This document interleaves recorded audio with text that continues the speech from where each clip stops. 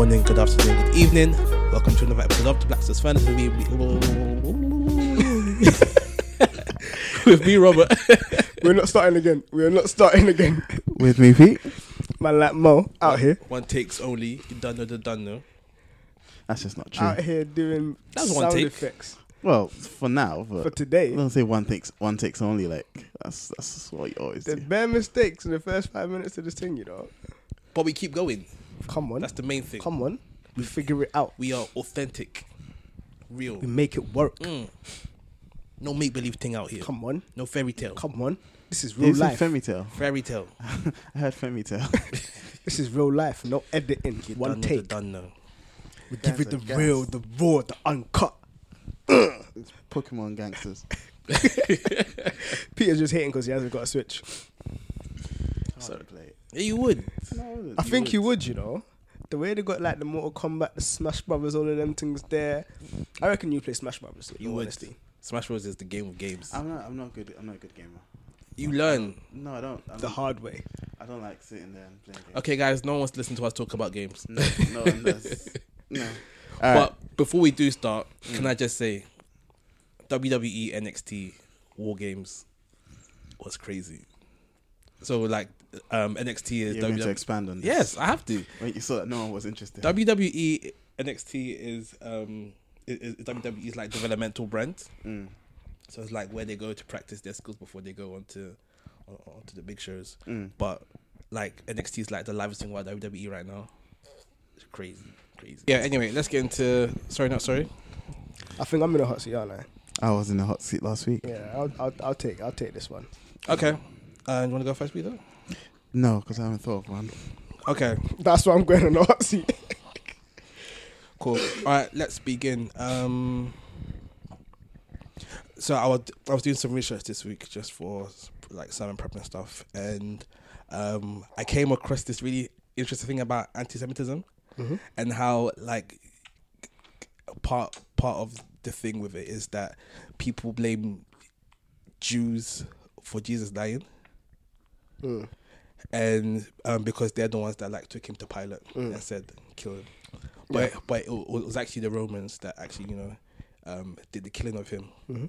And in the grand scheme of things, no one killed him. He chose to die for us. Carry on. Was I likely to agree with that? Not entirely. Okay. Do you want me to elaborate? Yeah.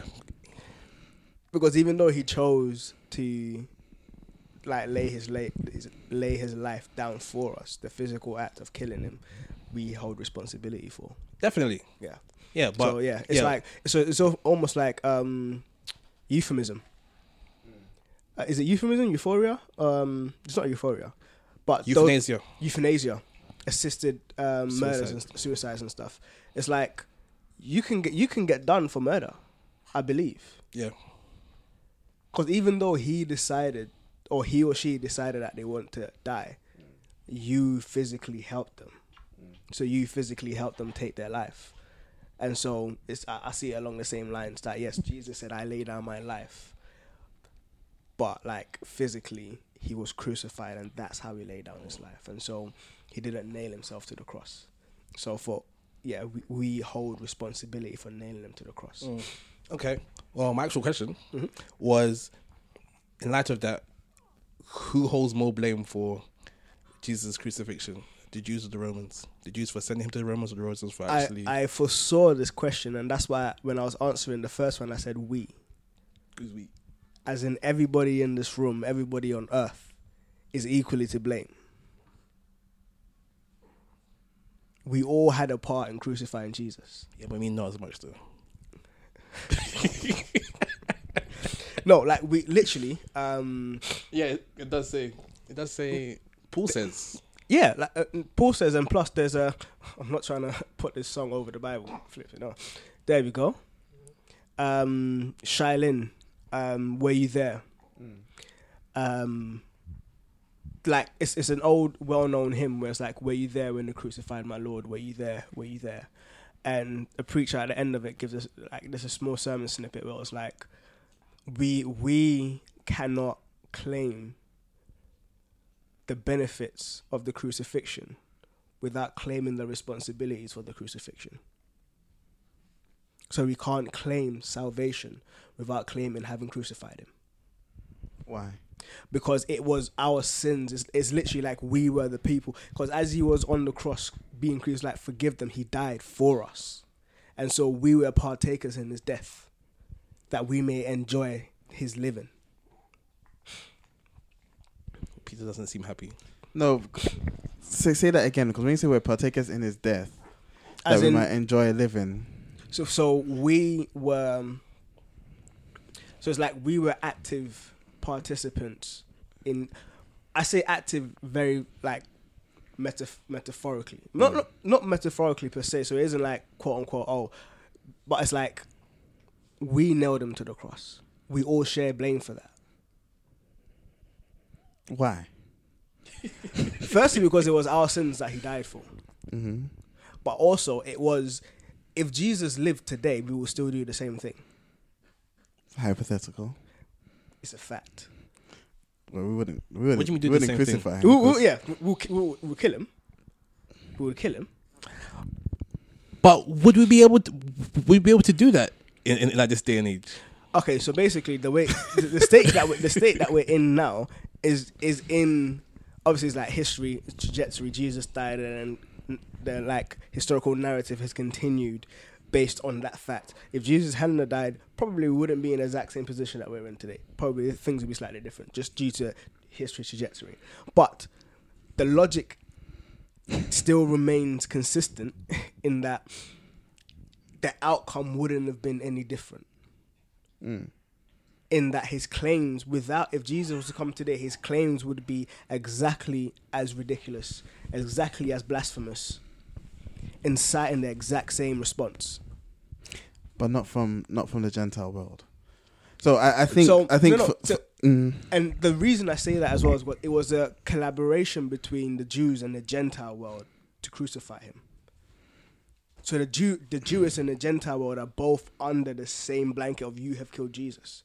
The Jewish world handed him over and the Gentile world crucified him. So when Pilate said to Jesus, "Don't you know that I have the power to set you free?" Jesus said, "You have no power unless it was given to you from heaven." Mm-hmm. So the person who gave me into your hands has got the greatest sin or something like that. And the way that I've understood that is, yes, ultimately God has handed him into his power, but the people that handed him over physically, the Jews, have got more condemnation than him, the Gentile who's about to crucify him. Because if the Jewish hadn't handed him over, he wouldn't be able to then go do that. But the Jewish people have handed him over because he has clearly demonstrated himself as the Son of God, and they don't like that, so they've handed him over to get killed. But it still condemns both of them, both of those groups of people. They're both condemned under crucifying Jesus. How do let's unpack this. How would you answer the question, Peter? I worry about diminishing the role of Jews in the salvation narrative, or in the Christian narrative altogether, because I think we sometimes come away from recognizing that if we are the bride of Christ, the Jews are the wife of God, if that makes sense. Like they are the first love. Not even first love. They're the first Naomi. babes. They're the Naomi, babes. and we're the Ruth. If I'm to use that analogy, does that make sense? We are the Gentile bride brought in. They are the ones that were already there that are being redeemed. I don't agree with that. Well, that's the Boaz. That's the whole story of Ruth. Is no. I want to say Noami. It's not Noami. Naomi left, came back, and Boaz was supposed to. No, Boaz wasn't the one. Yeah, immediately there was someone closer. So if I'm to use that type as a metaphor for what happens with Jews, the Gentiles and Christ, then Naomi is the Jew. She was the original one. The law was the original one first there to redeem them, but the law wasn't able to do it. So that was the first person who was in line to save, redeem Naomi. I was like, I ain't doing that. And Boaz then comes in as the kinsman redeemer to redeem Naomi and to redeem Ruth. and to take Ruth as well. So the law wouldn't have facilitated Ruth coming in. But Naomi wouldn't have been redeemed by her. So okay, in the scheme of the way that things were happening, because Ruth went with Naomi, whoever redeemed Naomi would have had to take Ruth as well, which the law was not able to do. So that first my one. thing is my thing is this. The reason why I'm saying that is, if we diminish the role of the Jews and we ignore how beautiful it is that, like you were saying, Naomi wouldn't have been redeemed, or Naomi actually then got super redeemed by virtue of the Gentile that she brought in, because it was by virtue of Ruth that she got redeemed. If that makes sense. Yeah. So it was through Ruth that she got redeemed, but it's her birthright. It's through her that redemption can happen, if that makes sense, because Boaz was related to her, not necessarily to Ruth. Yeah. So my thing is, I think the church has been guilty of downplaying the role of the Jews and the role of the Jewish culture in the whole story, where that's the one that God chose to initiate everything from. Yeah. So with regards to who was responsible for his death, More responsible. who was more responsible for his death, the Jews or the Romans? If we're going by semantics, Pilate actually just washes his hands off of it. So if we're just going by virtue of who was more responsible, by virtue of semantics, Pilate washed his hands off of it and said, do with them what you guys will. And it was just the Jews. Now, I hear what you're saying in that our sin nailed him to the cross. But I think in my So mind, are we looking at? So we're talking about the physical act of actually nailing them to the cross. Okay. in my mind, I think it's worth noting that when, like in all the parables, when the master sends out his son to the people that he wants to invite to the thingy, it's the people that kill him, and then they go out and then go and bring everyone else, if that makes sense. So, like, I feel like what I've noticed is the church doesn't recognize the importance of Jews, or not of Jews, but of the Jewish culture in the story, and I think it's worth highlighting that. So if you're asking between the Jews and the Gentiles at the time, who were the Romans, I would say the Jews were more responsible, and that's why, because I think if you recognize that, you see then the beauty in that, having brought in the fullness of the Gentiles, God will still come for his Jews and then send the two prophets, and based on whatever your eschatological view is, you see all that. But I think it's worth highlighting that, look, this whole thing came through. I think when it's been at the forefront of my mind because of the whole anti-Semitism thing with Labour, and I just felt like I was just trying to think, if someone asks me why is racism against Jews such a bad thing, even though I'm not a Jew, for me they hold a place in my heart because it's through them that we got our Savior, just by virtue of the physical means, and God chose them, and they have a special part in God's heart. So I'm like, you don't mess around with these people, kind of thing. That's why I'm struggling a little bit. I hear what you're saying. And I hear what you're saying as well. And I think we're kind of along the same page with the struggles of each person, the other person, because it's because I'm like wrestling with, in Christ there's no longer Jew nor Gentile, male nor female, scriptures like that, where it's very much like in Christ. And I'm also struggling like massively with the distinction between and I know that this was a very like off the cuff distinction in terms of bride of God, bride of Christ sort of distinction, because I don't necessarily see that. I almost see all of us amalgamated into the bride of Christ, and then in him united in him and with God. So I don't necessarily see almost like God the Father taking the bride and God the Son taking the bride and the Holy Spirit just chilling in the background like brideless, just celebrating each other's bride. I don't necessarily see that. But I know that that's not necessarily what you meant. Well, yeah. But then there's also the fact that there is a special destiny for the Jews outside of those that believe in Christ. And like you said, there is no Jew or Gentile outside of that. So again, this is where the amillennial thing comes in. Because okay. I'm post-millennial. I think it is, where I believe the fullness of the Gentiles come in, we are then saved, then their eyes are open. So this was the, not the curse, but what Jesus said over them when they didn't recognize him, when he was coming in on the donkey as their king. Said, your eyes will be closed until the fullness of the Gentiles come in. And I believe until all of us goes, and that for that group, the Jews that do believe are part of it, we get saved in Christ, and there's no Jew or Gentile in Christ.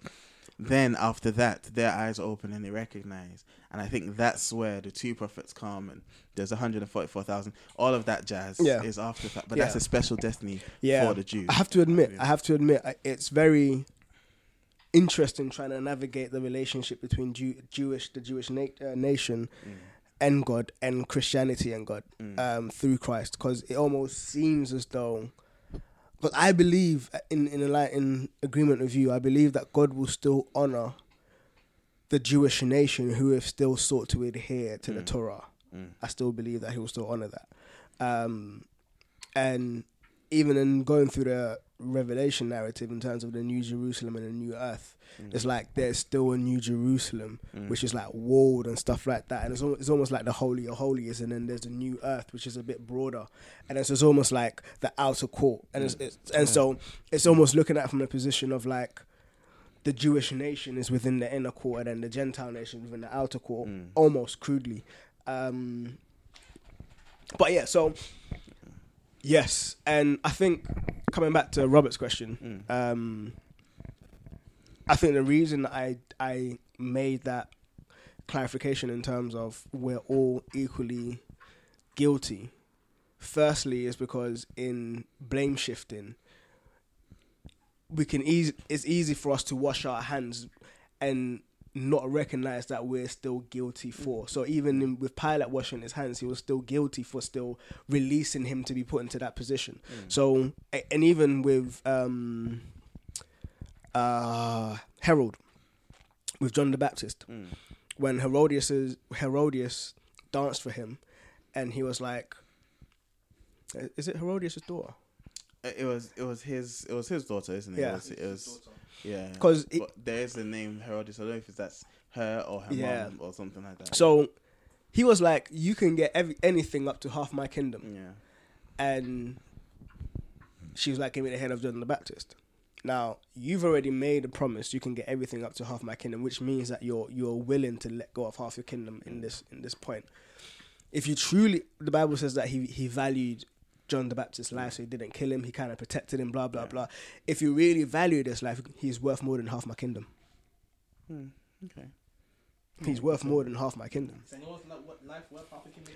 The king's life is worth more than half of his kingdom. But I don't know. But it's one of them ones where it's just like, just because you handed him over doesn't nullify you of the guilt of having done that. Even Pilate's washing his hands. Yeah, even Pilate washing his hands doesn't nullify him of that guilt. But did Pilate technically do anything wrong? Yeah. Dude, you're the only person who had the power to actually get him crucified, and you handed him over. To know, even saying to know the right thing and not do it is, sins of omission or whatever. I can't remember the verse that says it, but if you know the right thing to do and you don't do it, you've also sinned. So yeah, he did do something wrong. And he had the power to sin. And so it's very much like I did it. So in terms of, I think we're almost approaching it from the opposite spectrums, where it's like you're not diminishing the importance of the Jews, and I'm not trying to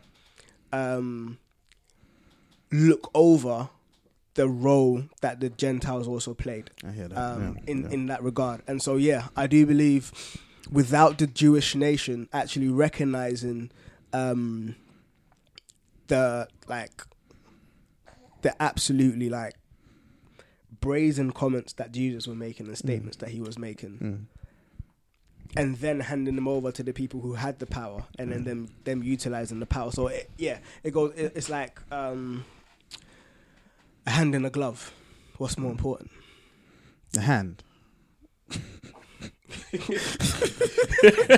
Not in the cold. Hand about the glove. I hear what you're saying. I hear what you're saying. Yeah. So I think it depends on the glove. Or forest and a tree. Forest and the trees.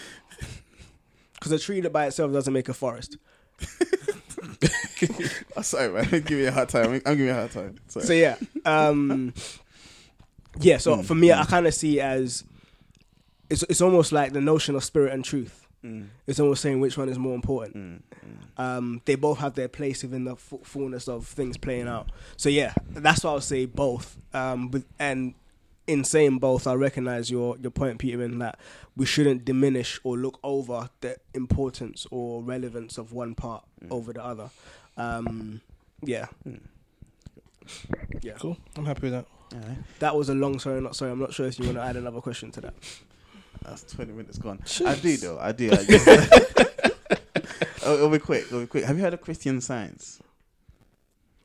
I believe so. You probably would have studied it at some point, but because I just did a little bit of reading, I wanted to know what it was. Because Christian Science, and I like science. I like Christians. So let's see. But anyway, so No Christians. they do not believe in like stuff like going to a doctor. They think sicknesses should only be healed by. So basically, any scientific. Actually, I don't know if that's what they say. What they do say is you shouldn't be going to doctors and stuff like that. So why are they called Christian Scientists then? Well, I think it's in essence saying that science is irrelevant, and thus everything that can be achieved with science should be achievable with prayer.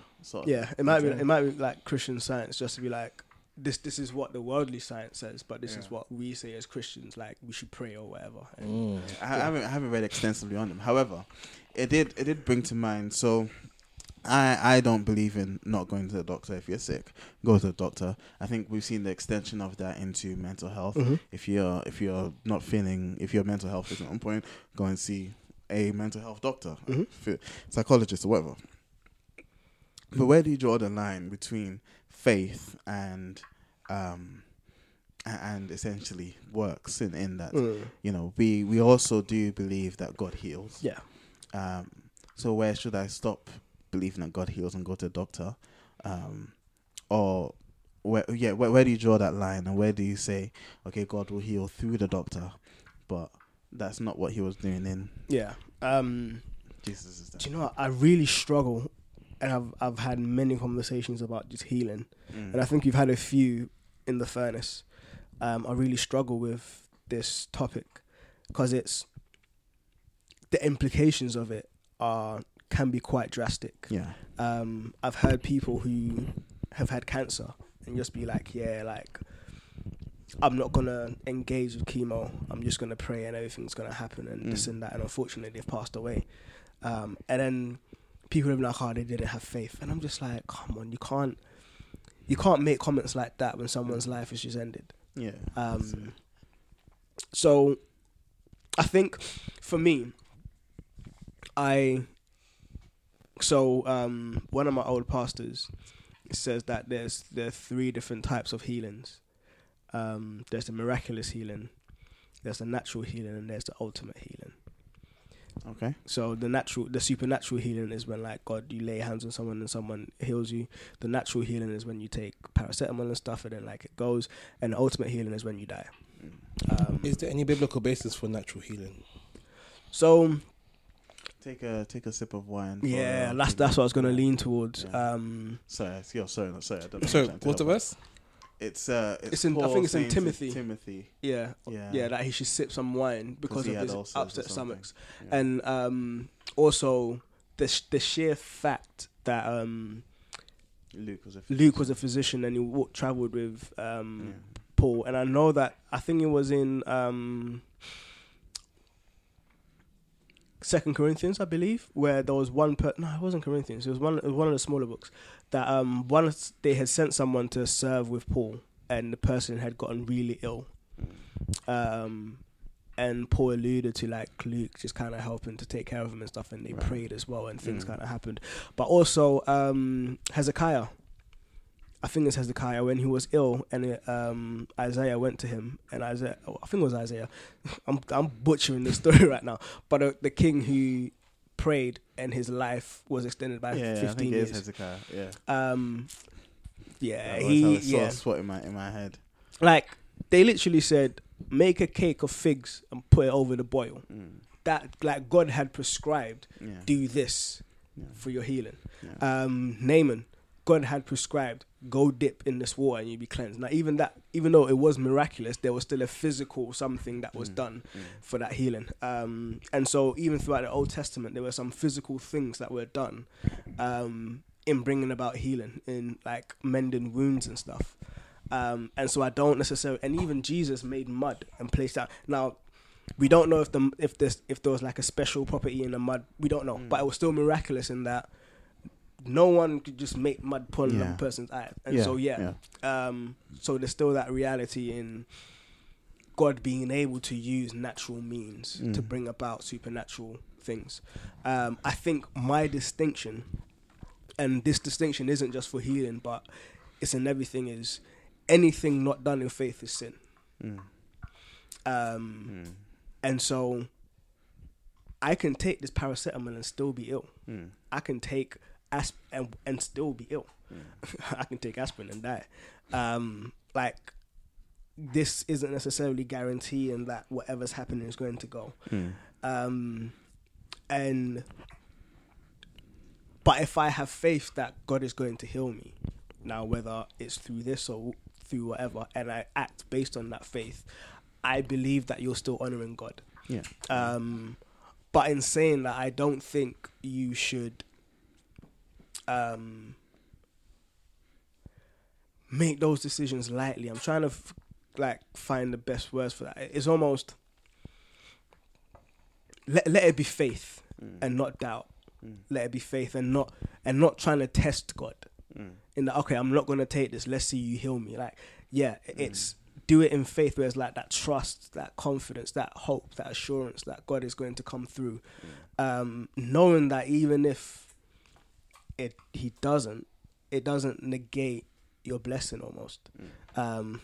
Dangerous term right now.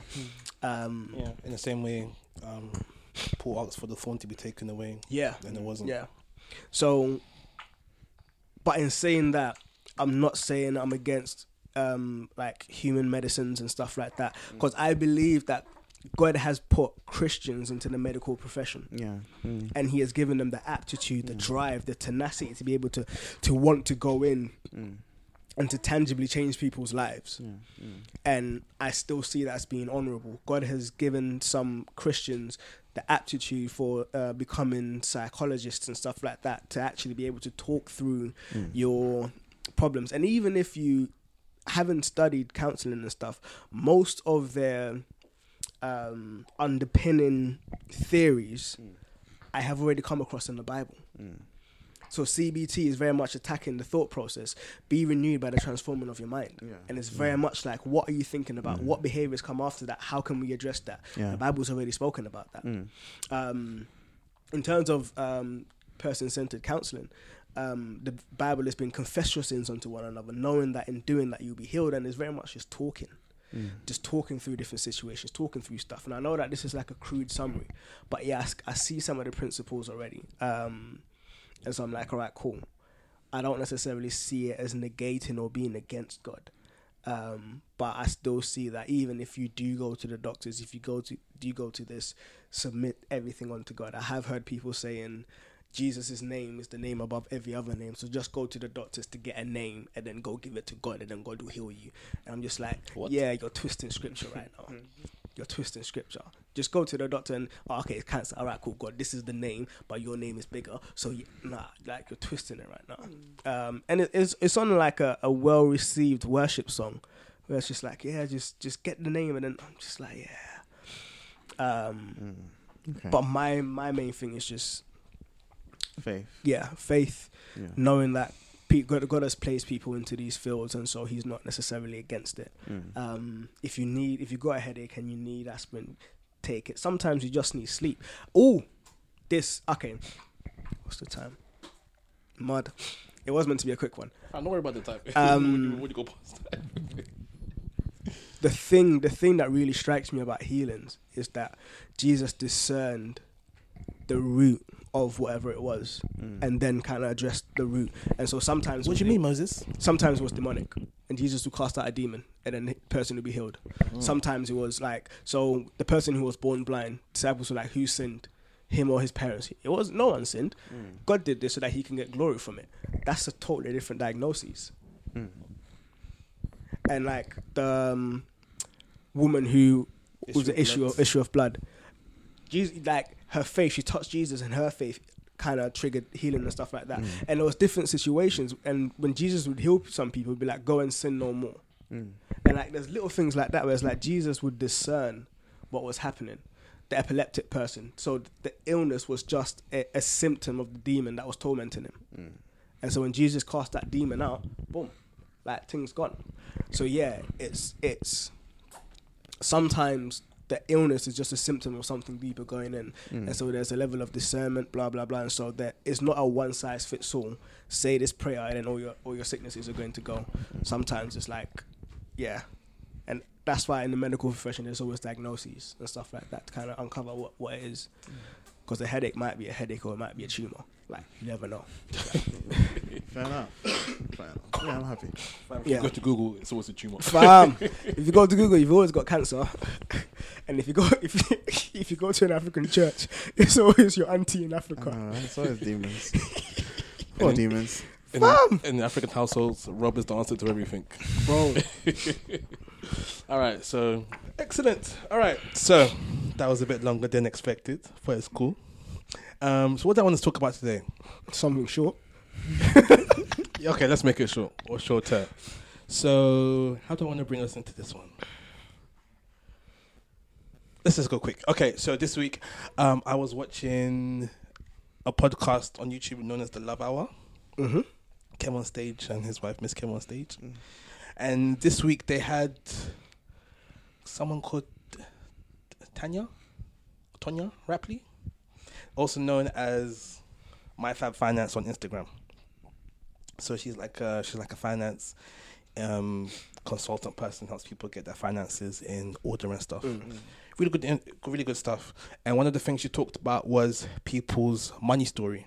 So like looking back to experiences early on that shaped the way they looked at money and why they have the relationship that they do with money. So for some people it's they get money, spend. Yeah. For other people it's they get money, they don't want to even look at it. Just put it in a hole somewhere. So I thought let's talk about our money stories. Oh gosh. And then if we've got time, I will go on from there. Did you used to try out wrestling moves when you saw them on TV as a kid? That was such a deviation. Yes. Yeah, no wonder. What do you mean? No, it just makes sense. What makes sense? Holding Noah. No. His money stories. Yeah. It's like Robert will hear something and it's like, oh, let's try it. Fam, not everything that I hear that I say, let's try it. That does it's a very compromising situation. Alright, cool. Do you want to start? In line with that, I would recommend. I might just make it my hookup. It's cool. Do you want to start? Okay. So my earliest recollection or like memory when it came to money, it happened a few times. It's like them ones when like someone would like give you money. Or like an auntie or an uncle. Yeah. And one would say, okay, let me hold on to that for you. Yeah. And then you never see that money again. I do that all the time. No. And those things where you give some money to mom, she's like, oh yeah, I'll pay you back, don't worry. Never see that money again. So I think because of that, like for a long time, like whenever I had money, I spent as quickly as I could, just so it could be me that spent it. At least you're honest. Yeah. So I got into this habit of not letting my mum know whenever a new money came in. Does your mum listen to the podcast? No, because it meant that it was then all my money to spend, and I wouldn't save it because if we ever found out about the savings, it was a wrap. So I thought, no, let me just spend. Let me use it to buy stuff, stuff that I want. That I can go and feel bad about later for buying. But at least in the moment I bought it, it was my decision. So yeah, and that was something I had to unlearn for the past few months. But yeah. Okay. Yeah, I think like my earliest memories of money is in Ghana, obviously, and I think my earliest memories of money is to do with school fees. Mad. Cause like I would remember them being like, cause I went to a private school in Ghana, and it was me, 2 sisters, all in the same school, and the tuition was crazy, and my dad was like banging it out, and I remembered the fear of not having your school fees paid and having to go home. And it was nuts. Like, we didn't get money because we used to, the money that we had was for like trotro and stuff like that, public transport. We used to take like packed lunches into school, so we didn't have to have lots of money. But that was the earliest memory of just like, if you don't pay your school fees, you might get embarrassed in front of everyone. My dad would always like get us the books and stuff, but I think that was the earliest memory. How do you think that's affected you growing up, if it has at all? I don't want to be in a position of not having money.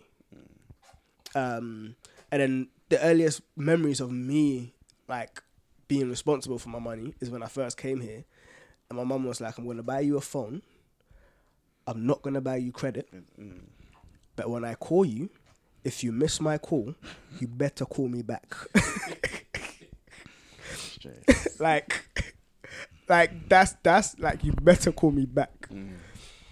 And just knowing that, all right, cool, I'm going to get X amount for the week. I need to eat from it, but I need to be responsible enough to be able to save money to even buy like £5 credit.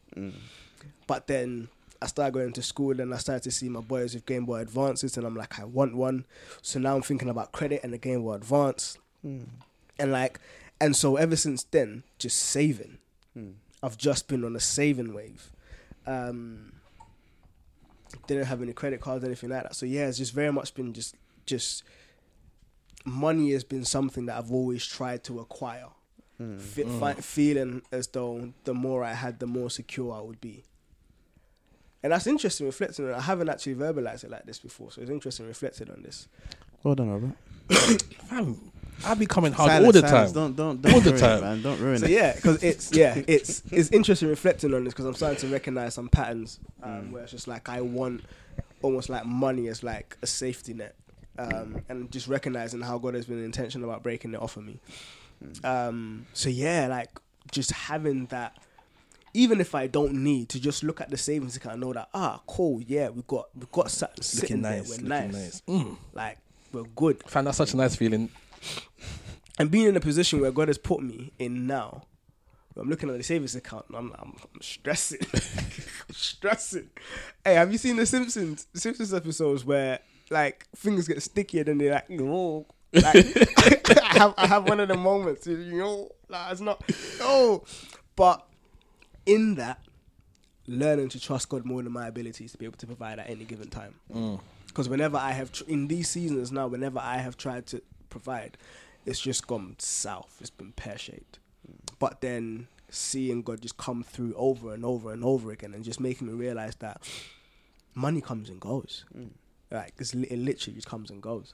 So yeah, I think earliest history is school fees, and then me being conscious that I need money to be able to like call my mum back. Fear factor. And like buy the stuff that I want to buy. So yeah, it's very much just like saving and seeing money as like having the ability to ensure that I live comfortably.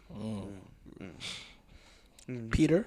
I think because I'm very similar to Mo actually, in that, the first sort of memories of money were to do with Ghana. But for me, it was, we never needed money for buying stuff because we got packed lunches. School fees were, taken care of or whatever.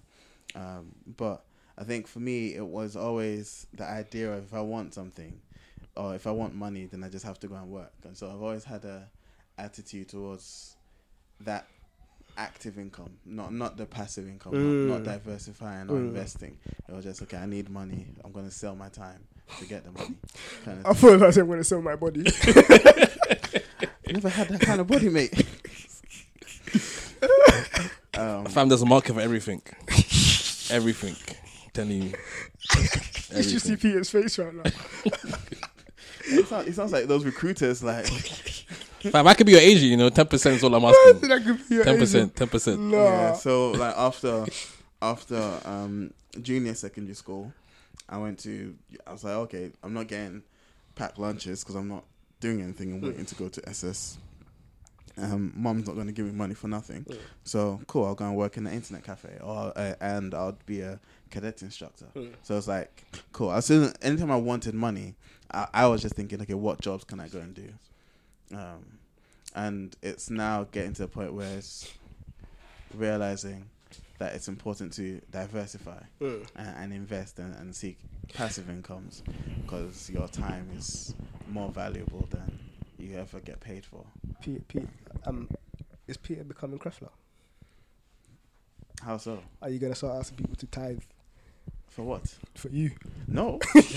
No. That's You're diversifying your income. Well, no, that's biblical, actually.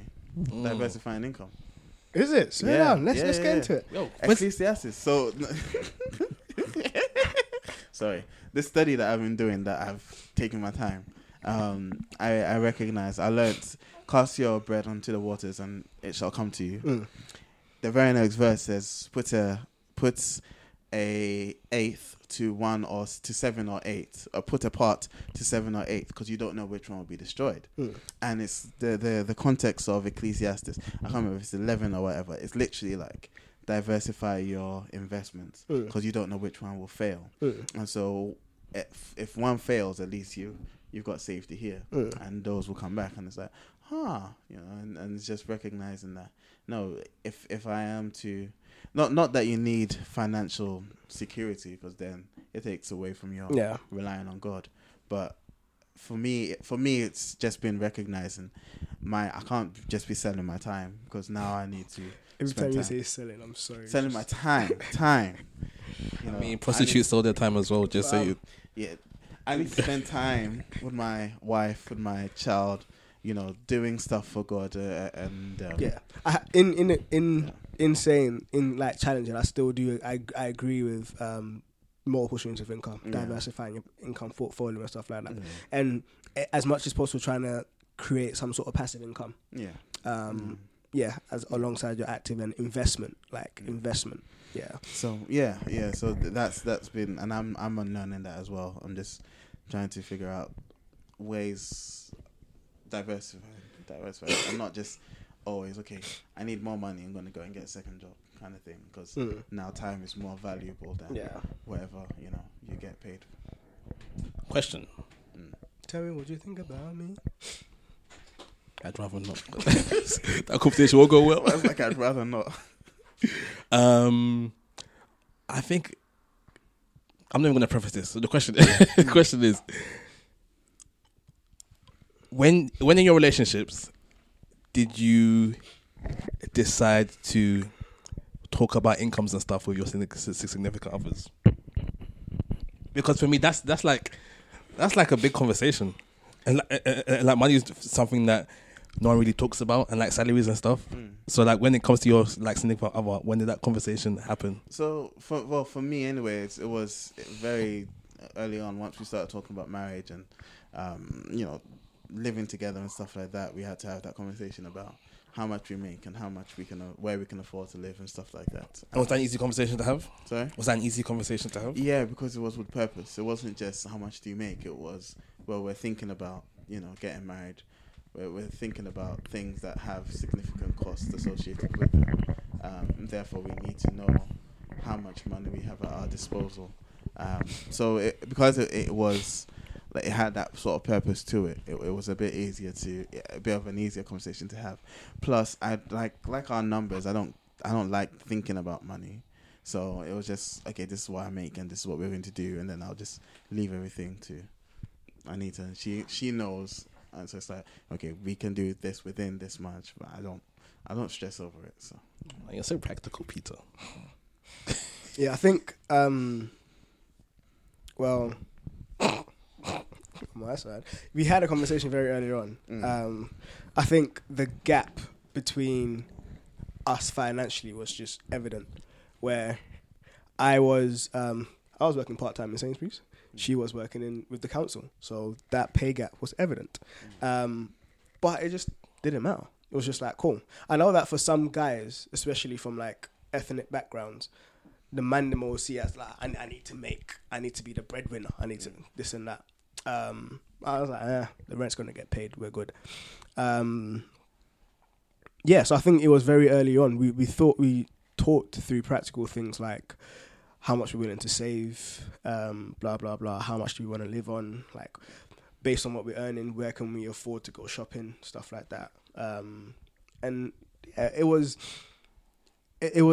good. And we spoke about like joint accounts and everything like that. And we did it very early on. I think as soon as you guys get engaged and you start like considering marriage, money becomes I say marriage, like start planning your wedding. Money becomes a very like present thing. I think that much more so if it hasn't been the focus beforehand. Yeah. Which it shouldn't. Because it's like, all right, we need to pay for this. We need to pay for that. We need to pay for that. Like, how much can we all bring in? How much are you earning? How much can you kind of afford to not do with? Like, what are you practically spending your money on? If you're spending like £100 going to the arcade every Saturday, jeez, let's cut that arcade thing out. Yeah. What? Make it £100 for the month, not every weekend. I think that's a fair compromise. And it's like, even that I think is a bit too much. But unless you're going to take your missus with you, then hey, that's a date night. Win-win. And I say missus like... If I go on date night with Anita and I spend £100, she's going to kill me. It's like, why are you wasting money? Do you know what, yeah? It's mad. I took my mum Nando's.